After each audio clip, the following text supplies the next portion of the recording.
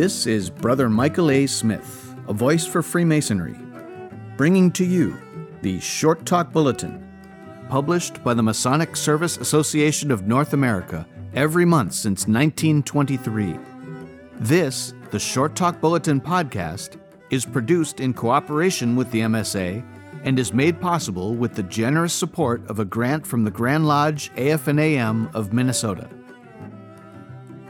This is Brother David Kahns of United Lodge Number 8, Brunswick, Maine, presenting to you Volume 77, Number 10, October 1999, Praying in Lodge, by Gary Leeser of Clarkston Lodge Number 492, Clarkston, Georgia.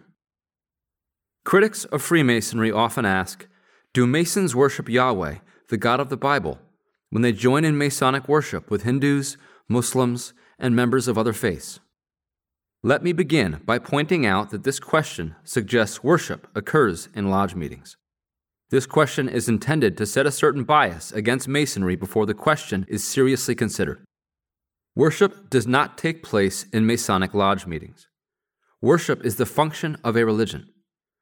Thomas E. Hager, past Grand Master of Masons in Tennessee, said in an April 22, 1994 letter to Baptist Press, the official press service for the Southern Baptist Convention, Freemasonry is not a religion, nor is it a substitute for a religion. Earl D. Harris, past Grand Master of Masons in Georgia, has clearly said, we do not go to lodge buildings to worship. Lodge meetings might be compared to business meetings held in some churches, where minutes of the last meeting are read, bills are paid, and old and new business are addressed. The question is a great example of a circular argument. This logical fallacy begins with the conclusion that Masonic meetings are worship services where men professing various faiths join together to worship a God other than Yahweh, the God of the Bible. The argument simply travels around in circles until it comes back to its original statement, concluding that Masons worship a God other than Yahweh or Jehovah. Praying in lodge meetings. Prayers voiced in lodge meetings do not make the meeting a worship service. If so, then sessions of the U.S. Congress would be worship services, as a chaplain or invited clergy leads a prayer to open the session. Congress has been accused of many things, but never of holding worship services. If prayers make a meeting a worship service, the same criticism could be leveled against organizations such as the Lions Club, the Boy Scouts, and the VFW. Until recent years, prayers were offered at high school ball games by clergy in the community. Courts have repeatedly ruled that prayers may not be offered before such events.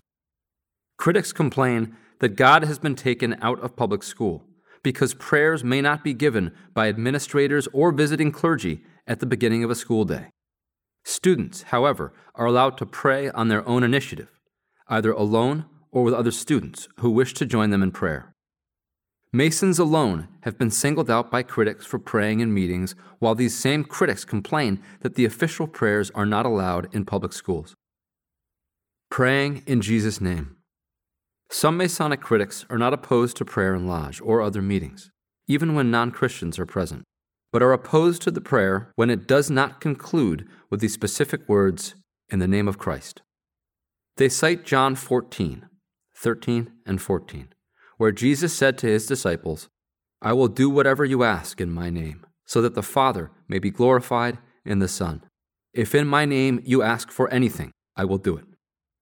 Bailey Smith, a recent president of the Southern Baptist Convention, made headlines in 1980 when he said God does not hear the prayers of a Jew. Smith's position, and that of Masonic critics, is that God only hears prayers ending with, in Jesus' name, or prayers of repentance. Preschool-aged children are taught to pray simple prayers. They seldom end it with the phrase, in Jesus' name, and most have not made what evangelical Christians call a profession of repentance and faith in Christ. Do Masonic critics believe God hears the prayers of these children? Are we misleading children when we tell them God hears their prayers? I believe God hears the prayers of every sincere person, and I do not think we are misleading children when we tell them God hears and answers their prayers. It was drilled into my head by my professors during 7 years of theological education that a correct interpretation of a biblical text requires examination of the surrounding text, which often helps an individual understand the text in question. John 14, verses 13 and 14, can be better understood if we examine the setting for Jesus' statements. Although his disciples had been with him for nearly 3 years, they still had doubts about him. Philip asked him in John 14, verse 8, "Lord, show us the Father, and we will be satisfied." That is the key verse to understand Jesus' teaching in John 14, verses 13 and 14. Jesus responded to Philip's question, "Have I been with you all this time, Philip, and you still do not know me? Whoever has seen me has seen the Father. How can you say, 'Show us the Father'?" When Jesus said in verses 13 through 14, "I will do whatever you ask in my name," he was claiming deity. He was saying, God will hear your prayers if you pray in my name, because I am in the Father, and the Father is in me. Jesus did not mean that unless a person concludes his prayers with the words, "In the name of Jesus," God would not hear nor answer prayers. William W. Stevens, my theology professor at Mississippi College, wrote in his Doctrines of the Christian Religion, 1976, "In my name means according to his will and purpose, in direct union with him. It implies unity of thought and interest. One cannot pray in the name of Jesus and pray selfishly." Page 269. The Expositor's Bible Commentary, Volume 9, page 146, says, "The phrase, 'in my name,' however, is not a talisman or magic object for the command of supernatural energy. He did not wish it to be used as a magical charm like in Aladdin's lamp. Men look on the outward appearance and judge others by the words used in a prayer." Matthew 6, verses 5 through 8. God looks at the heart. He knows what we need before we ask. If the prayer is a genuine desire to talk to the Father of all creation, he will hear and answer the prayer, whatever words are or are not used.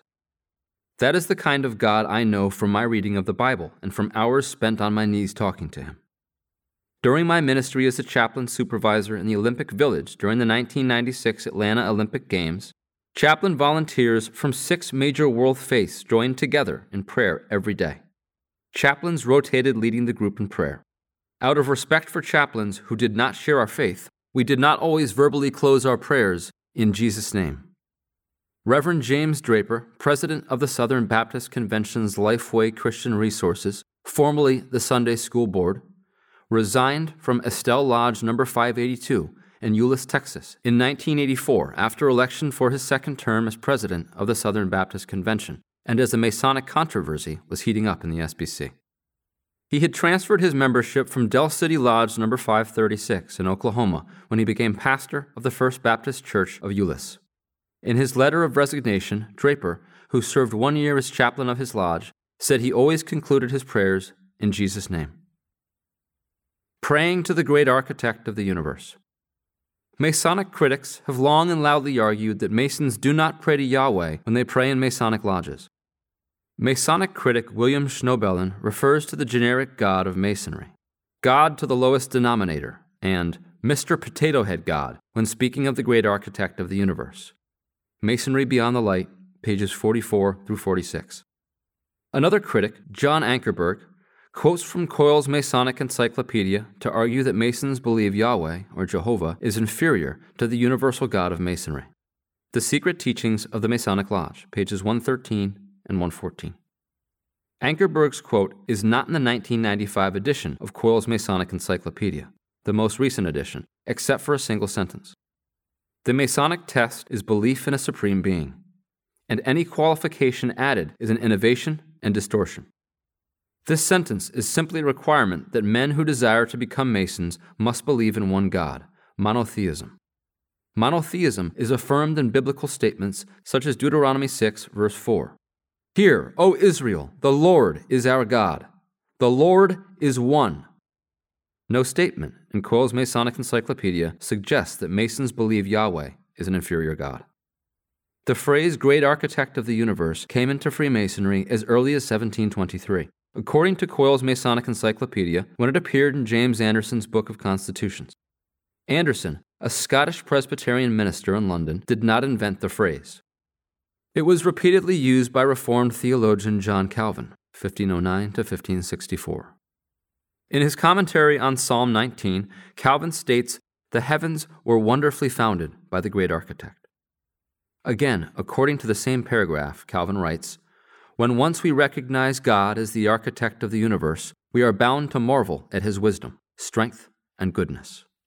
In fact, Calvin repeatedly calls God the architect of the universe and refers to his works in nature as architecture of the universe, 10 times in the Institutes of the Christian Religion alone. Coyle's Masonic Encyclopedia, page 516. If we accept the logic of Masonic critics, then Calvin must have believed the God revealed in the Psalms and elsewhere in the Bible is a false God. This, of course, is absurd, as are all Masonic critics' arguments.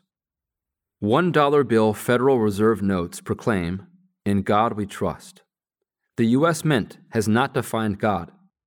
It is used as a generic name for the Supreme Being. Individuals may define God as they wish. In our religiously diverse nation, individuals of different faiths will define who they believe God is. I do not hear people calling for the removal of "In God we trust" from Federal Reserve notes, because not everyone defines God as they do. Praying with persons of other faiths. On February 9, 1999, Baptist Press posted a story about several Midwestern Baptist Theological Seminary administrators and faculty members visiting mosques while on a trip to North Africa and the Middle East. Baptist Press states the administrators and faculty were awed by the mosques, which provided an atmosphere for prayer.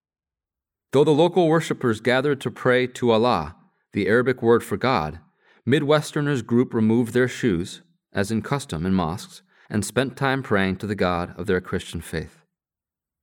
Mark Coppinger, president of Midwestern Seminary in Kansas City, Missouri, was one of the Baptist visitors to the mosques. Coppinger said, "As we sat and knelt and stood, Muslims perform specific rituals, which include standing, kneeling, and bowing while praying to Allah. In these moments of praise, confession, petition, and intercession, it occurred to us that Christians would do well to have a similar location, atmosphere, and posture for prayer. It is a pity that non-Christians and sacramentalists, or Roman Catholics, have appropriated the notion of houses of prayer, when ours is the heritage of Orthodox prayer." Coppinger continued, referring to mosques and Roman Catholic cathedrals and retreat centers. "We have let them lead in an emphasis on prayer by default." When the group returned to Kansas City, Coppinger decided to provide a place for prayer similar to that in mosques for seminary students. He removed hundreds of portable chairs for the chapel and laid down rolls of carpet. Students were asked to remove their shoes when they entered the house of prayer, and a kneeling position was recommended. Coppinger, his administrators, and faculty joined Muslims at prayer in a mosque. They reported that they were able to pray to Yahweh even while Muslims were praying to God, whom they called Allah. Coppinger and his team even followed the Muslim practice of bowing, kneeling, and prostrating themselves during the prayer ritual, and still found they could pray to Yahweh. "I have never felt I could not pray as my chosen faith leads me while standing next to someone in a lodge meeting who does not share my faith." Masons do not worship in lodge meetings. Each Mason freely prays as his faith dictates, regardless of who is leading the group prayer, because prayer is ultimately a personal encounter and conversation between a man and his Creator.